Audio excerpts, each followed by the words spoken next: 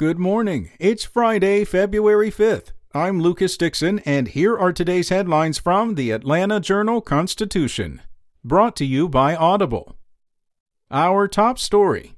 The leader of a private paramilitary group that provided security for Representative Marjorie Taylor Greene said he has formed alliances with other far-right groups to advocate for Georgia's secession from the Union, following the arrests of participants in the January 6th insurrection at the U.S. Capitol. The way patriots are now being hunted down and arrested by fellow men and women who have taken the same oath has disheartened any faith I had in the redemption or reformation of the USA as one entity. Justin Thayer, head of the Georgia 3% Martyrs, said in a text exchange with the Atlanta Journal-Constitution this week. Thayer said the Martyrs have allied themselves with fellow 3%er Militia, the American Brotherhood of Patriots, and American Patriots USA, APUSA, a North Georgia group headed by Chester Doles, a Dahlonega resident who belonged to various racist and neo-Nazi hate groups before forming the new group in 2019. In politics, Georgia U.S. Representative Marjorie Taylor Greene walked back some of her most controversial statements, saying she believes that 9/11 happened and that school shootings are real. But it wasn't enough to stop the U.S. House from taking the unprecedented step of removing her from her congressional committees. Greene, during a floor speech before the vote, stopped short of any apologies.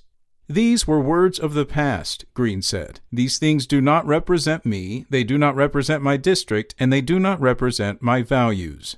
Democrats, along with 11 Republicans, voted to discipline the Rome lawmaker for those previous comments and troubling actions, which included confronting a teenage school shooting survivor, spreading baseless QAnon conspiracy theories, liking social media posts that called for the execution of House leaders, and making statements that were racist, anti-Muslim, and anti-Semitic.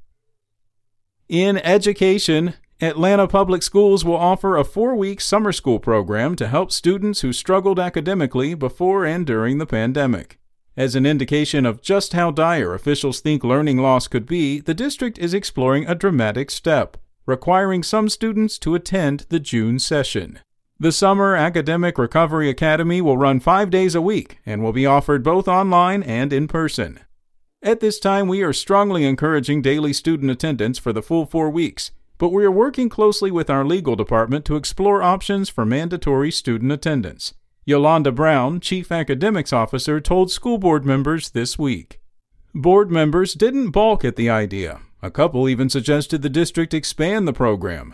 "I think there's such a need right now with the learning loss," said Erica Mitchell, who represents neighborhoods in West Atlanta. "I would like to see a full summer." And finally, Governor Brian Kemp said Thursday he welcomed the possibility that tech giant Apple will set up production with Kia Motors Corporation to manufacture autonomous electric vehicles at the automaker's assembly plant in West Point. Kia's commitment to excellence and its strong partnership with the state only strengthens Georgia's status as a leader in technology, innovation, and manufacturing, the governor said in a statement that nodded toward reports of the arrangement.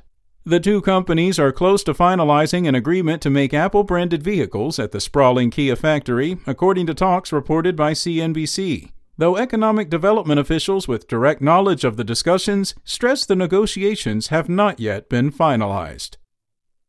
That's all for today. Check back each weekday morning for more from the Atlanta Journal-Constitution or go to ajc.com. Have a great day.